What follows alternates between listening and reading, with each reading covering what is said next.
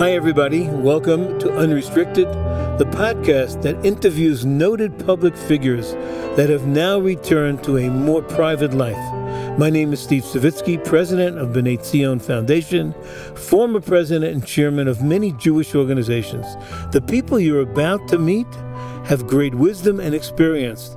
They were all leaders in the Jewish world and have much to share, unrestricted, with our listening audience.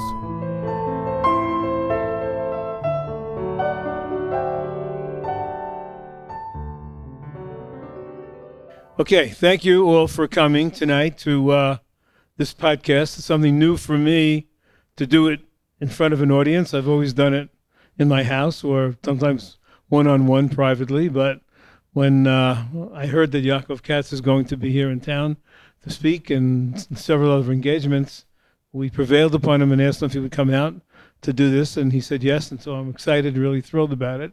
And I think for all of you, you're going to really enjoy it very much. Yaakov, I'm not going to read his whole bio because it would take the whole program, but Yaakov is the former, that's why he's here, because he's a former, because all the people on my program are formers. That's why I decided to do it, and that's why it's called Unrestricted. Was the former editor-in-chief of the Jerusalem Post, and really just several weeks ago decided to step down. We'll talk about that. He's an author of a very interesting book. Rabbi Trump was just talking to him about it, called Shadow Strike, Inside Israel's Secret Mission to Eliminate Syrian Nuclear Power. I have the book. Very, very fascinating. It really reads like it could be a movie maybe someday, right? Who knows? And he served as decades as working for the Jerusalem Post as a military reporter, defense analyst. He was a lecturer at Harvard University. He served also under Naftali Bennett when he was Minister of Economy and Diaspora Affairs. And he is originally from Chicago. And although he doesn't have an accent, I'm not sure why, he has a law degree from Bar Ilan University. He lives in Yerushalayim with his wife, Haya, and their 4 children, and is the son-in-law of Rav Bina. So I knew people would say, there you go. Okay. My claim to fame. It's your claim to fame. Why not? Okay. So thank you for being here, Yaakov. I really appreciate it very much. And let's get started. I've never recorded a podcast in front of an Aron Kodesh. Okay, so now, well, maybe we have to be careful. May not be unrestricted anymore. I'm not sure. Okay. So first of all, how does it feel to be the former editor-in-chief as opposed to editor-in-chief? Well, first of all, great to be with you. Thank you. Thank you. I think we met for the first time. I was thinking about this the other day. 18 years ago. On a mission conference of presidents? On a conference of presidents mission to Azerbaijan. Right. To Baku, which for some reason I was chosen by the Jerusalem Post to go attend.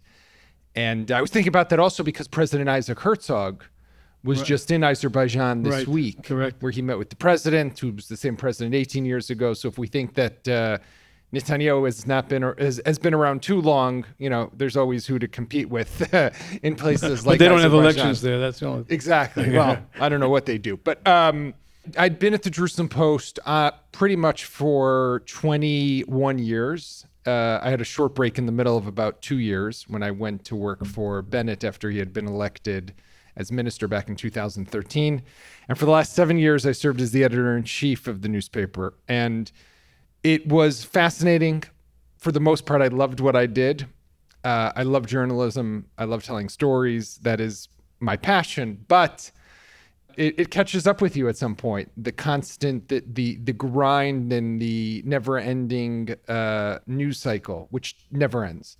The Jerusalem Post operates 24 hours, 7 days a week. The one day a year that that website is not active is Yom Kippur, which would make sense if there's going to be a day, but every Chag and every Shabbat. And I always said, thank God that I was born an observant Jew, which basically, as a result, I'm compelled to keep Shabbat because it's the greatest invention. That's correct. And it forced me all these years to at least have to pause for 25 hours once a week. But otherwise, it never stops, and that catches up with you at some point. So you decided to just take a different path. Is that what it is? So I decided that I want to take a break from the management of the newspaper. I decided at the beginning of the year, step down beginning of April. I have a couple of book ideas that I'm working on. One, again, a military topic. Another one looking at the future of the state of Israel and maybe some ways to think of a new vision for the country. Great. And I'm working on some other projects in the media space and communications, and we'll see where it goes. And what about your family? Were they supportive of your idea of leaving, or that now they know that you may be around a little bit more? Well, first my kids would complain that I was never home, which I was home, but not as much as maybe they would have liked me to. Now they complain that I'm home too much. So yeah, what I've learned is kids will never be completely happy. But I mean, for sure, I think that, this kind of job is highly intensive, and there really is never a dull moment. You're chasing after every push notification and every tweet and every Facebook post and every headline, and there's always what to correct and always what to make sure that a reporter is covering. So not to have that lachatz, that pressure on your shoulders all the time, is a great relief. Okay. So, one of the things I really want to accomplish, having the podcast, especially in front of some people here from Young Israel, Florence Cedarhurst, is to really educate all of us about what's going on in the Middle East, because it's a very confusing place, as you know, more than anyone else. I always say, after one of our conference of presidents, I asked someone who was a participant, so we were here together, you have about 200 hours of speeches, what do you think? And she said, I'm more confused, but at a higher level. So it's very possible you can do that. But I want to get right into it. So let's talk about Israel, and let's talk about the threats to Israel outside of Iran. We always know about Iran, right? But let's talk about outside of Iran. What do you see as the greatest threats to the state of Israel today? So we're talking outside of Yes. Israel, because I think we could talk about maybe later, but I think that the greatest challenges that we do face are domestic and are inside. But the greatest threats outside, with the exception of Iran, which just, by the way, is important to mention, Steve, that it's not, Iran is sometimes referred to as an existential threat. Right, of course. It's not yet an existential threat. It has the potential to become an existential threat if one day it were to get its hands on a nuclear weapon. But I think that when you look at all of the challenges that Israel faces along its borders, two things have to be said. The first is that when we consider this point in history that Israel is at right now, and I would argue, obviously within the 75 years of Israel as a state, but even in the 4,000 years, give or take, of us as a Jewish people, we've never been stronger from a military perspective, economic perspective, and also Israel has something that is incredible over the last few years is energy independence, right? And you see now how so many countries in the East Med want to get their hands and be the conduit for how Israel's gas will flow to mainland Europe. So when you look at it from in that perspective, and you understand that there's no military today along Israel's borders with the ability to conquer territory. No one, not even Hamas, not Hezbollah, has the ability to conquer a moshav or a kibbutz along the southern or northern border. The Syrian military is disintegrated. Jordan and Egypt we have peace with. So there is no real existential threat to Israel today. But there still are challenges. Hezbollah, if I look at the ones that are along our borders, we just had a recent round with Islamic Jihad in Gaza. Hamas, of course, is in Gaza, but Hezbollah is of another scale, mainly because of two reasons. The first is just the size of their arsenal, which is already up to about 140,000 rockets and missiles, but also because of not just the quantity, but also the quality of what they have. They're able to strike where they want. They're working on a precision-guided munition, what's called PGMs they're trying to obtain. And they can really cover the entire state of Israel with that arsenal and strike targets that they want to with unprecedented accuracy for a guerrilla or terrorist organization. That's a grave threat. But again, let's put it into its context. It's not a threat of an existential nature. Okay. So I wanted to actually talk about the neighbors and the neighborhood, which obviously is not so great, and to look at each one of them and understand what happens. Like, let's talk about Egypt. So we have peace with Egypt, but Sisi is not going to be here forever. What happens after he's gone? We saw what happened after Hosni Mubarak was overthrown, and who came to power. It was Muhammad Morsi from the Muslim Brotherhood. And we all remember how tense those relations were and how concerned Israel was, because you had basically the foundation of Hamas, the Muslim Brotherhood, which is now taken over the largest Arab country with a 250-kilometer border with the state of Israel and a significant, powerful military with American-made platforms, tanks, fighter jets, missiles, etc. Sisi is a very close friend to Israel, and there's amazing and unprecedented military and security cooperation that goes on, even with Israeli forces and systems being used together with the Egyptians to help fight and crack down on ISIS and other terrorist infrastructure, particularly in the northern Sinai. What happens when Sisi's gone? I don't know that I have a great answer, but we can hope that somebody who is like him will take over. I think, Egypt, here's the interesting thing about Egypt, right, and this is a question maybe more for you and for this country, but what is it that, after the Camp David Accords, Israel started to receive what later turned into $3.8 billion, but the Egyptians get about $1.2 or $1.3 billion annually in military aid as well.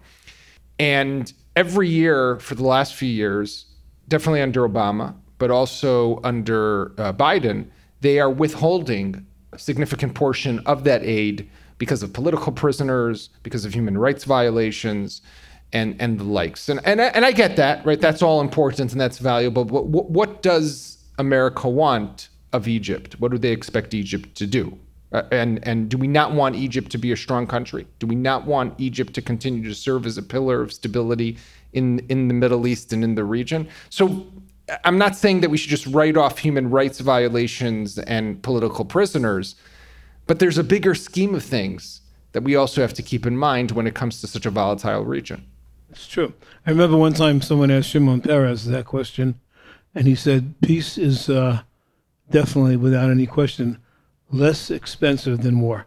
Of course. So whatever you can do to keep the peace, if you can do it, obviously you're going to try to do that. Well, let's go to Jordan then. Now, once again, there's the longest border, King Abdullah. I mean, the country is very, very poor, relies on everybody. I think if the price of falafel went up by 2 cents, who knows, it could be a revolution.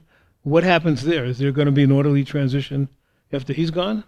Jordan, interestingly, when you look back at the Arab Spring, which was nothing of a spring in the sense of hope, it skipped over Jordan. Jordan did not have the same scale and scope of protests like we saw in Egypt, which led to the overthrowing of Mubarak, like you saw in Syria, where Assad literally had to gas his own people and is now being accepted back into the nation, into the Arab League. But Jordan, it skipped over to an extent, and that had to do with a very strong security force and also strong allegiance to the king and to his family.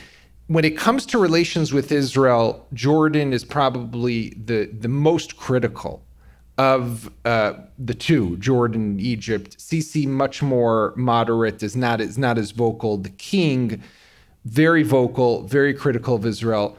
I think the main reason is because of the fact, because he gets amazing aid from Israel. Yeah. Military, security, intelligence. He gets a ton of aid from the United States, particularly since they had to take in about 1 million refugees from Syria. But whenever something happens on the Temple Mount, on Har Bayit, or anything happens with Palestinians, they're the first to jump at Israel. Something else that's telling is it was today or yesterday, as we're recording this, that the Crown Prince got married. And 1,700 people were invited to that wedding. He married a woman from Saudi Arabia. Leaders from across the world. I think Jill Biden flew to Amman for the First Lady flew there for the wedding. Leaders from all over. Not a single person from Israel. Not a leader, not a president, not a prime minister, not a minister.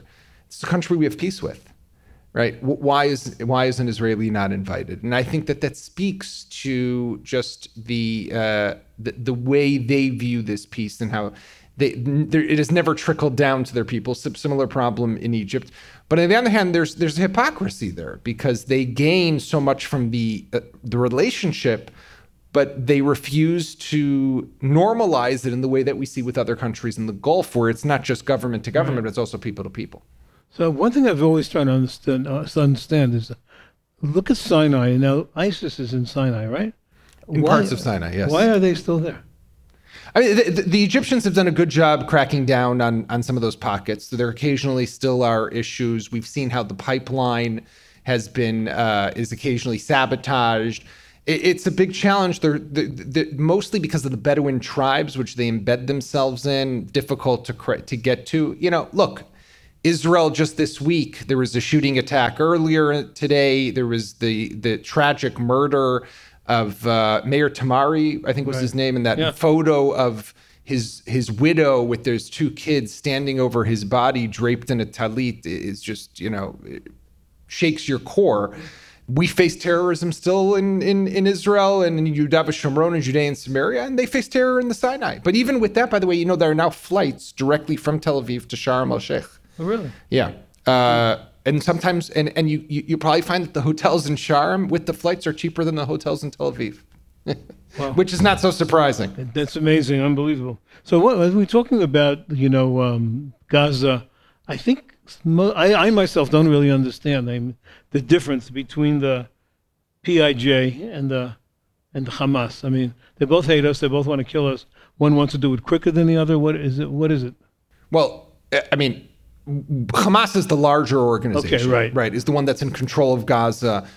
Much more sophisticated, more advanced technology, a much larger arsenal of missiles in the tens of thousands. Palestinian Islamic Jihad is smaller. Islamic Jihad is the leader sits in Syria. They are direct proxy of the Iranians and have been funded by them for decades. Hamas, very different, more Sunni, comes from the Muslim Brotherhood, whose foundings are in Egypt, and became an offshoot inside the Gaza Strip, mostly starting to begin with as a welfare organization, which quickly sprouted also into a very fierce terrorist group. But you're right, to some extent, what does it make a difference who's shooting a rocket at us? But what Israel has done, which I think is a fascinating story in of itself, if you look at the recent Gaza operations, so if we go back in time to 2005 after Israel withdrew from Gaza and the disengagement, the first big operation was called Summer Rains, which came shortly after in 2006, after Gilad Shalit was abducted. I think it was June 25th, 2006. And then you start to have these long operations. That was a couple of months. Then we all remember probably Oferet Yitzhak, Kaslet at the end of 2008, beginning of 2009, which was about 3.5 weeks. Pillar of Defense, which was in 2012, was about 15 days. Then you had Tsukeitan, Operation, Protective Edge, which took place in the summer of 2014, 51 days. Somehow the conflicts have become much smaller in scope and shorter. And I think one of the big reasons behind that is Israel's precision capability that it has developed really in an unprecedented way and unparalleled in modern military warfare. The ability to strike at who they want to. Occasionally there are mistakes, and sadly civilians do get caught in the crossfire and do die in war. But the ability, when you're accurate, you just hit PIJ and you don't hit Hamas. Hamas doesn't have a necessary need to join the fighting. And they've sat out on the sidelines already for a number of these conflicts, right? Which has the Islamic Jihad upset at Hamas. But Hamas understands that they don't need to fight just because the Islamic Jihad wants to fight, and they have bigger issues to deal with. For example, the prosperity of the Gaza Strip and its people. And today, when you have about 25,000 Palestinians who are crossing daily into Israel to work, which was a decision of the previous Bennett-Lapid government, that creates a lever that helps moderate and restrain Hamas because of their responsibility also for the welfare and the economy and the income of people in Gaza. So when you had this little conflict with PIJ, lasted for, how long did it last for? I think it was 4 or 5 days. 4 or 5 days. So when it was over, were they satisfied with what they did? Did they achieve their goals? Islamic Jihad? PIJ, yeah. Islamic Jihad has been had its entire head cut off. 6 of their top officials, or their top terrorists, I think we could call them, were taken out in surgical Israeli military strikes. A lot of their infrastructure was destroyed. We talked about precision before. Israel struck about 500 targets in those 5 days, right? You look at at how many casualties there were, the number was relatively low, and the number of people who were killed, most of them were terrorist operatives. That's become possible because of the amazing intelligence, the tactics, and the technology that Israel has. But what PIJ walked away from is probably thinking to itself, why did we even how did we get to this point? Really?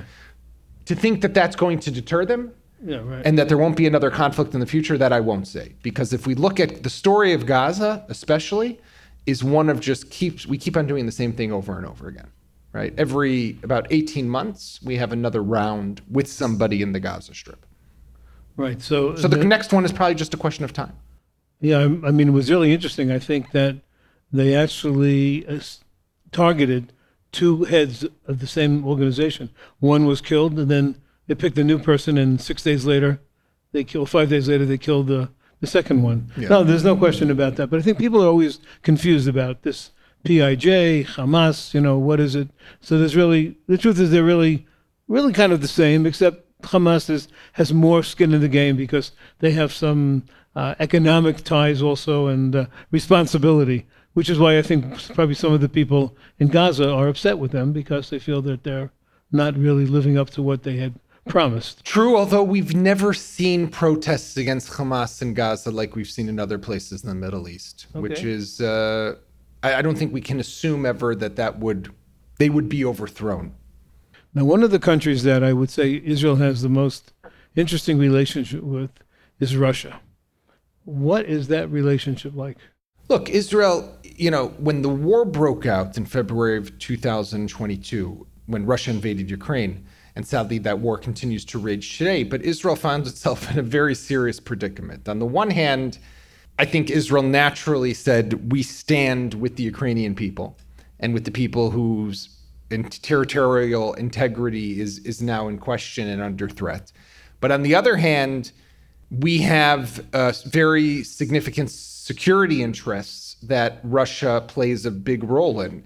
Yair Lapid, who was the foreign minister at the time, said to me, actually at a conference of presidents, I was interviewing him on stage, and we were talking before, and he said, we are more like a Baltic state, we Israel, than a country in the Middle East, because we have Russia on our northern border.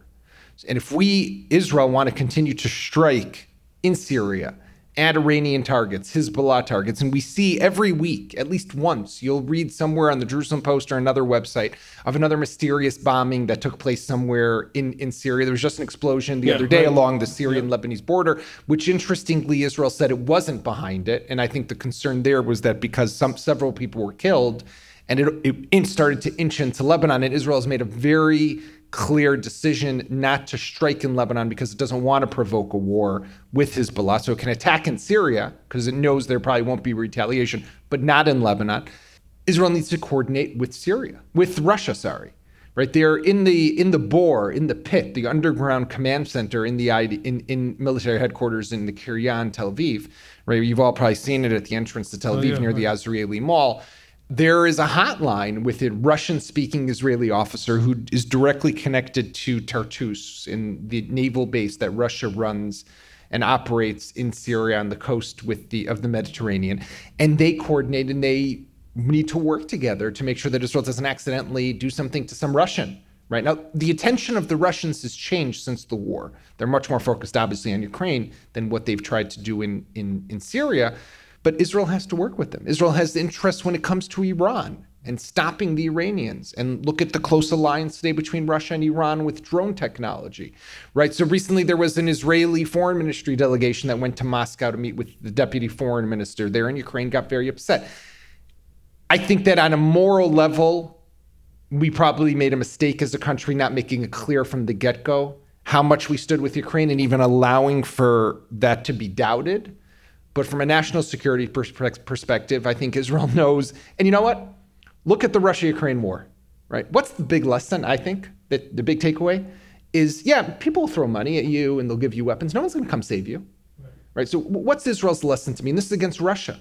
What's Israel's lesson? Israel has to take care of itself.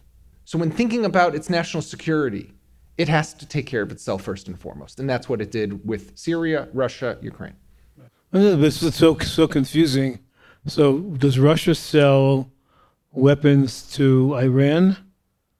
And then in turn, Iran tries to take that to Syria, and Israel will bomb those weapons as they're coming to Syria, which were made in Russia, sold to Iran. It's just interesting. Your enemy is your friend is your enemy. you're not really sure what it's like. The dynamic in the Middle East, I've always thought, has long been one of the most fascinating dynamics or places. Talking about how weapons that go around come around in 1980, right? So we're a year after the Islamic Revolution in Iran of 79. And under the Shah, the Iranian military had ordered about 75 F-16s. And at the time, Israel did not have F-16s. Israel had the Phantoms and the Kafirs. Right. And in 1980, the Secretary of Defense, I think it was Caspar Weinberger, right, came to Israel and was meeting with Ezer Weitzman, who was then the defense minister.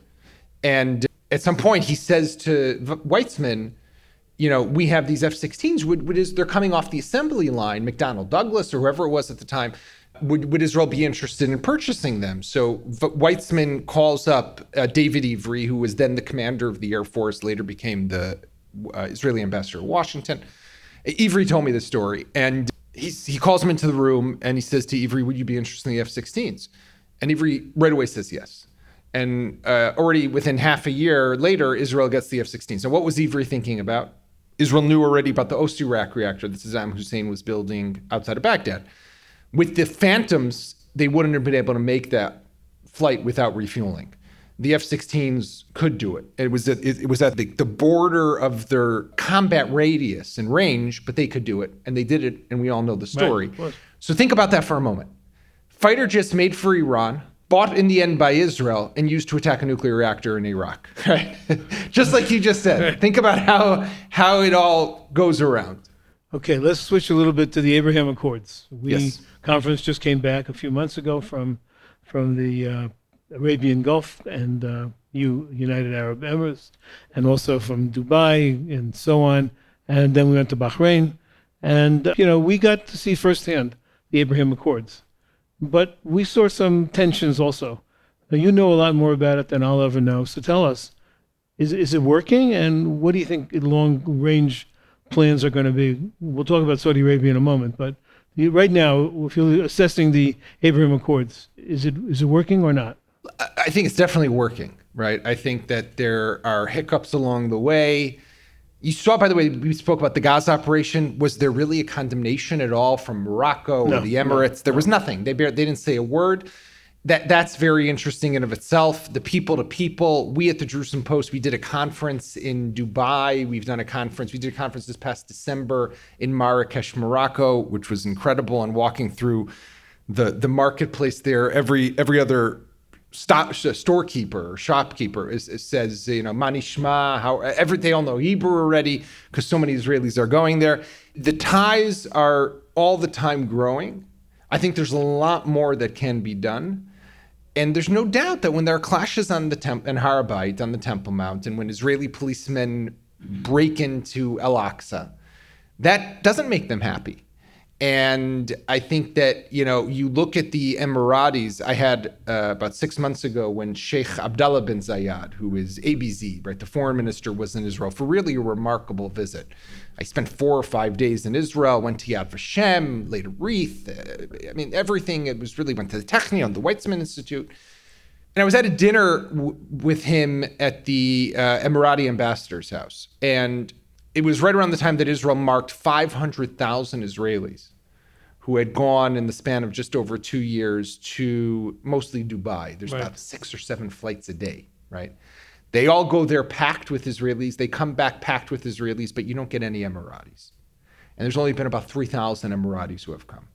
And if you ask the Emirati officials, the ambassador, who's a great guy, by the way, Muhammad Al-Khaja, who's based in Tel Aviv, is really doing a fantastic job. Why don't they come? So 2 reasons are given, which are interesting, right? The first is Israel is extremely expensive. Now, I know that sounds funny when we think about, the wealthy Gulf Arabs, but when they pour out of the Emirates in the summer because it gets unbearable, the heat, and they go places for 3 weeks, right? Now, probably most people here, and you definitely know, how much does a hotel room cost in Tel Aviv in July, August? You're looking at $600 if you're lucky, right, for a night.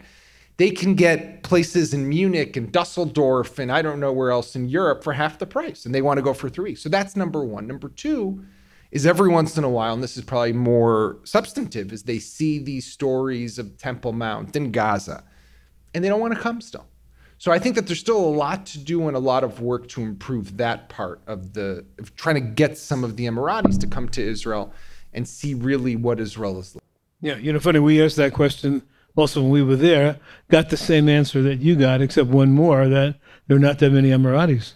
I mean, there are only like 1 million people who are Emiratis. The rest are all, right. So, Indians, Pakistanis. Right, exactly. Yeah. So that's what they said. We asked about that question, and they also said, listen, what would you rather do? Go to the French Riviera or go to Tel Aviv? They said, we think we go to the French Riviera. So that's the reason that they told us. Now, people keep talking about Saudi Arabia. They're next. I mean, I have my own feelings about it, but I really want to know from you. What do you think? Do you think they'll ever join the Abraham Accords? I think eventually they will, right? But I think that it's got nothing to do with Israel. It has all to do with the United States at the moment. MBS Mohammed bin Salman, the crown prince, who will eventually become the king, has made very clear demands of the U.S. government, right? Let's not forget, even for the Abraham Accords to happen, the U.S. Trump administration had to play a very significant and important role in giving security assurances and even weapon systems to some of these countries. The Saudis want 3 big things, right? The first is MBS wants to be taken off that blacklist that Biden put on. Let's not forget that President Biden called him a pariah back when he was running for office and before he was elected president, and the relations have not been warm at all.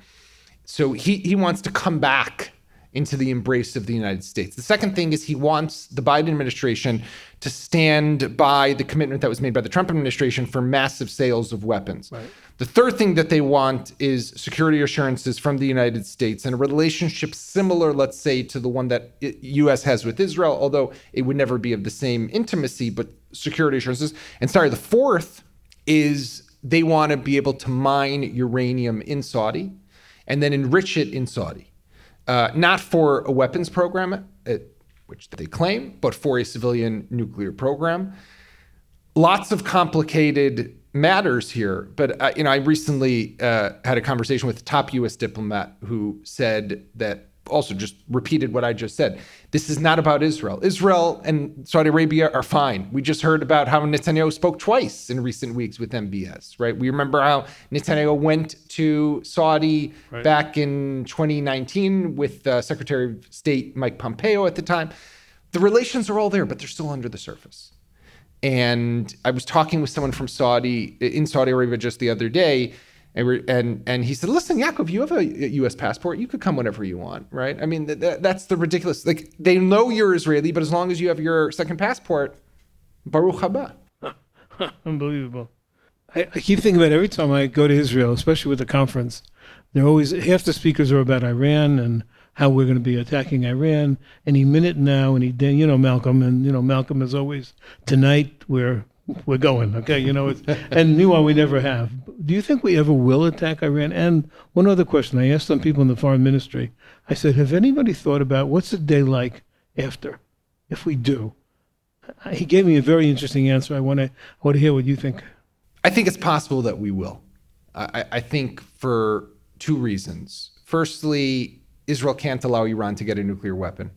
If they were to get their hands on a nuclear weapon, it would be an existential threat to Israel. They themselves, the former president Rafsanjani, said quite eloquently a few years back that Israel's a one-bomb state, right? All you need is one weapon to drop on Israel, and you pretty much get the job done. I would argue with that. There could still be an Israel after a nuclear weapon, but God forbid that we should ever have to experience or go through that. We cannot live with that. The possibility that they would use it against us, the nuclear arms race it would set off in the region. We just spoke about Saudi Arabia trying to get their hands already on a nuclear capability, but take Egypt and Turkey and every other country that has self-respect in the region would also want it to offset and create a different balance. And would impair Israel's operational freedom. We spoke about PIJ, Islamic Jihad. Next time Israel's threatened and wants to retaliate, and the Iranians say, don't you dare do anything in Gaza, because look, we have a nuclear weapon. Can Israel defend itself with the same independence that it can today?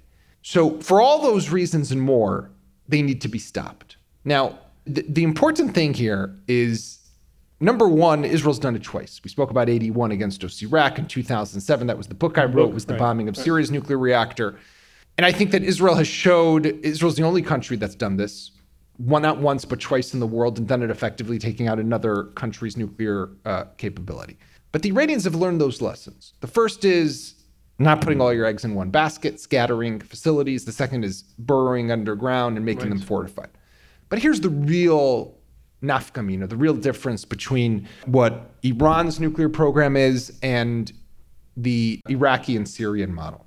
When Iraq's nuclear reactor was destroyed, the French had built it for them. And Iraq had no independent domestic nuclear research or R&D or technical know-how. So they needed the French to come back. When Israel destroyed Al-Kibar in northeastern Syria in 2007, it was built by North Korea. Syria didn't know how to do it. Their Atomic Energy Commission was made up of 13 people, right? They didn't have any know-how. They would have needed North Korea, Kim Jong-un, to again send people to come and build it. So once destroyed, they couldn't do it on their own. Today in Iran, you could destroy facilities, but you can't destroy knowledge, and the knowledge they have. And that leads to what you mentioned of the day after. So you attack Iran, you take out some of their key facilities, you set them back for a year or two. You never know for how long, maybe longer.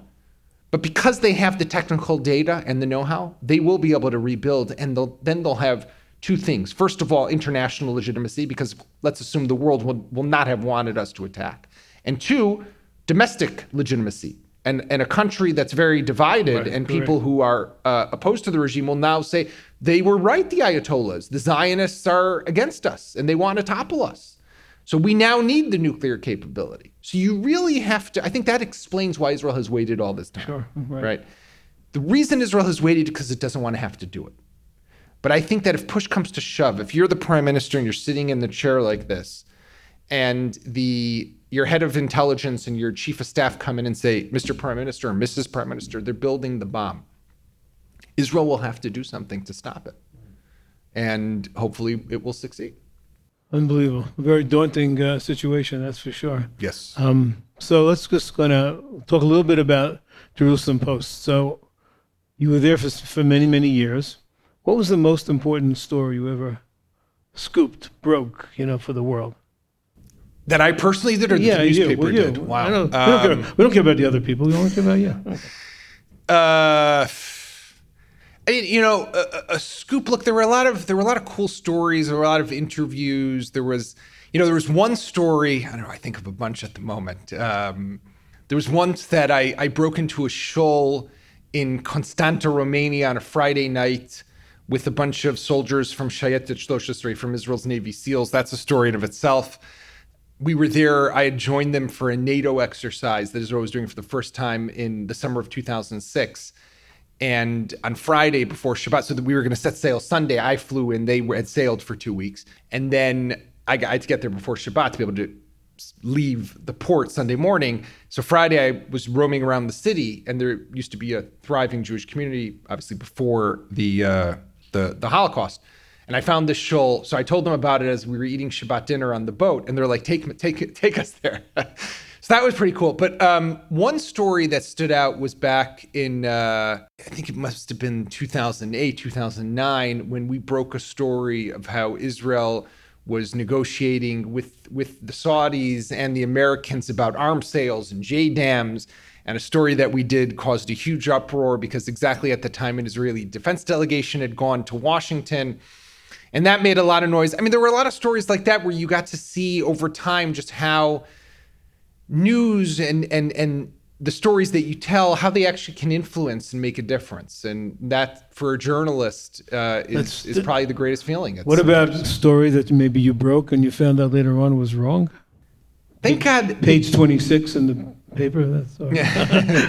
Thank God I don't think that never really happened to me. I mean, there was once a story that I had when I was a military reporter that a source had leaked to me emails that he had received from UNRWA, the United Nations Relief Work Agency, that they were trying to get ambulances brought into the Gaza Strip. And in the emails, they said the Hamas won't let us bring these ambulances in. And we ran the story saying Hamas is preventing UNRWA, and UNRWA denied it. But little did they know that we actually had the emails. So then when we revealed the actual emails, so thank God that was the one time they tried to call us out as liars. I mean, there were times that, China sent me threatening letters after I interviewed the foreign minister of Taiwan, things along those lines, where they said there will be consequences for what you've done. There have been a lot of, exciting moments. Okay. Just one or two more things. First of all, I'm always intrigued when I read these reports that Israel is the 11th happiest country in the world. We went up to 4th this year. Did you really? Yeah. 4th from 11th. 4th, but it was it was before judicial reform protests. Oh, right? So okay. who knows what the happiness. But you know what? Even with the judicial reform protests, let's be honest for a moment, right? I think it's remarkable that you had for 20 weeks 2.5% of our population going out every week to protest, which, by the way, is a beautiful sign of a thriving and vibrant democracy. Can you imagine in this country, in the United States, what's 2.5% of the population? It's about 8-9 million people protesting every week. It's unimaginable here, right? And we had that in Israel. But with all those people protesting, what happened over Pesach just now? I read in the paper that 1.5 million Israelis left the country to travel overseas. Now, you go to Israel now and you ask Israelis, how's life? And they'll tell you, everything's too expensive. Mortgage rates have gone up because of the interest rates, and the milk is too expensive, and the bread is too expensive, and gas is too expensive. Then don't go to Cyprus, Thailand, and Greece, twice a year. If you're able to do that, you must have a little money in your pocket. So I think that overall, when you look at the big picture, Israelis are happy because life in Israel is very good. Life in Israel is safe. Life in Israel is secure. Unfortunately, yes, there's terrorism. Right, of course. And I think that will always be the story. There will always be people who want to kill us, right? And people who want to weaken us. But when you look at what we've achieved in the span of just 75 years, amazing. It's from $55,000 is our GDP per capita. Right. 20 years ago, it was barely $20,000. And this is 55,000 when you have half of Haredi men who are not participating in the workforce, right? And that they make up 13% of the population in the Haredi community. They're going to become 30% of the population. There's people who aren't working, and still you have this kind of money. It's incredible. Yeah, no, there's no question about that. So I want to end with a little thing that I call the lightning round. Basically, I'm going to ask you some questions, and just give me the first thing that comes to your mind. It's unrestricted, so that's why we do it. Okay, I'll try to be... Okay, here we go. Who's the most impressive person you ever met? Wow.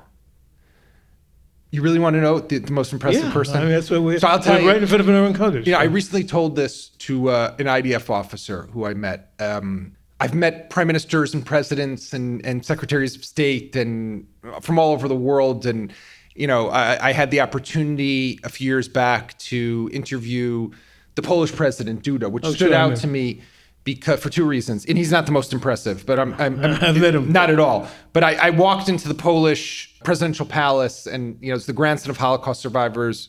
My grandparents are no longer alive, but I said, what would they think to see their grandson walk in here, right? So I've done all that, and that was all fascinating. The most impressive person I met was a soldier. So after the Mavi Marmara, remember back in 2010, the Turkish flotilla, for those who might not remember, was heading to the Gaza Strip, and Israeli naval commandos helicopters fast roped down, and it became a whole, of course, balagan because 8-9 people were killed. These were not peace activists, but that's how they were portrayed. So it was a major fiasco on every level. And for the first time in Israeli military history, they brought in journalists to the Shayetet base, which is in Atlit, right, just south of Haifa. And we go to meet some of the commanders. We had a briefing, and then they let us interview some of the soldiers. And I go to meet this guy. His name is Shai. And he was shy also. And looks like the sweetest guy. And young, built like an ox, of course, because these guys got to be strong. And I'm talking to this person. And I said to him, so where were you? So he was what they call in Hebrew, Soger HaKoach. He was number 13 of the soldiers who fast roped from the helicopter down to the upper deck of the Mavi Marmara. And by the time he got down there, a couple of his fellow soldiers had been thrown over the side of the boat, as you probably all saw in that grainy black and white photo. Some had been stabbed, 1 or 2 had been shot. And basically he gets there, he sees what's going on. He on his own killed 6 out of the 8 people who were attacking the soldiers, and created a perimeter and just took out his sidearm and protected his fellow soldiers. And I'm looking at this kid. He was about 22 at the time. So humble, with such humility, and such a hero. And that has always stuck with me. And I think for me, he has represented the best of what you find in the IDF. And these youth who come and give of themselves in a way that is really remarkable. Okay. It's a good one-word answer. Okay. Sorry it wasn't lightning speed, No. though. It's great. It was fantastic. Okay. Greatest leader. Ever? Who you met? Oh, who I've met. Not leader. We don't want to go back in history. Okay, we know. I'm very critical of him, but I also think that Benjamin Netanyahu is an amazing leader. Okay. And don't give me the same answer. Best speaker? Barack Obama. Oh, okay. That's good. How about the most charming person you met? I know there's a lot of charming people who can really captivate a crowd. I don't know. I'm thinking within Israel. Ehud Olmert is really someone who, interestingly, it's surprising. I know. It is. But he is a guy who, with all his corruption and all his all the issues, and went to jail, will call me up. And he called me last week about something. And I had a daughter who was sick a few years ago. Baruch Hashem, today she's fine. And every time he calls me, so how's your daughter right away? And I know stories of how he will still deliver Shabbat food to friends. And he's just really one of the most charming, personable, and really caring. He remembers people he meets, unlike some of our other leaders who forget you the second they meet you. Wow, unbelievable. What about the most intimidating person you met? Could be the guy in Azerbaijan, but besides that. I don't know. I was once in the presidential palace in Cairo, and was in a meeting with President Mubarak. He was pretty intimidating. Oh yeah. Okay, if you had to be in a foxhole besides your wife, who would you want in it? I'd probably want my grandfather, who was really an inspiration, a Holocaust survivor, a fantastic storyteller. And I think that part of my draw to do what I did and what I do is because of him. I know you've been all over. Favorite vacation spot? Well, does it have to be Israel? No, any place. Could be anywhere in the world. Probably the most beautiful place I think I've been to is Lake Como in Italy. Oh, okay. Is there any place in the world you'd like to go where you haven't been yet? I'd love to go to Iran. Iran, okay. I feel that for so many years, I wrote a book called Israel versus Iran. I've written about their nuclear program, probably thousands of stories at this stage, and about the possibility of conflict. I would love to actually see the place. Yeah, I think a lot of people would. What about your favorite Chag? Pesach. Okay. You know, most people say that, by the way. Yeah? Anyway, listen, we can go on and on. Yaakov Katz, thank you so much for coming on my program, Unrestricted, and I really enjoyed it. Thank you, Steve. Hatzlacha to you. Thank you all for being here. Thank you very much.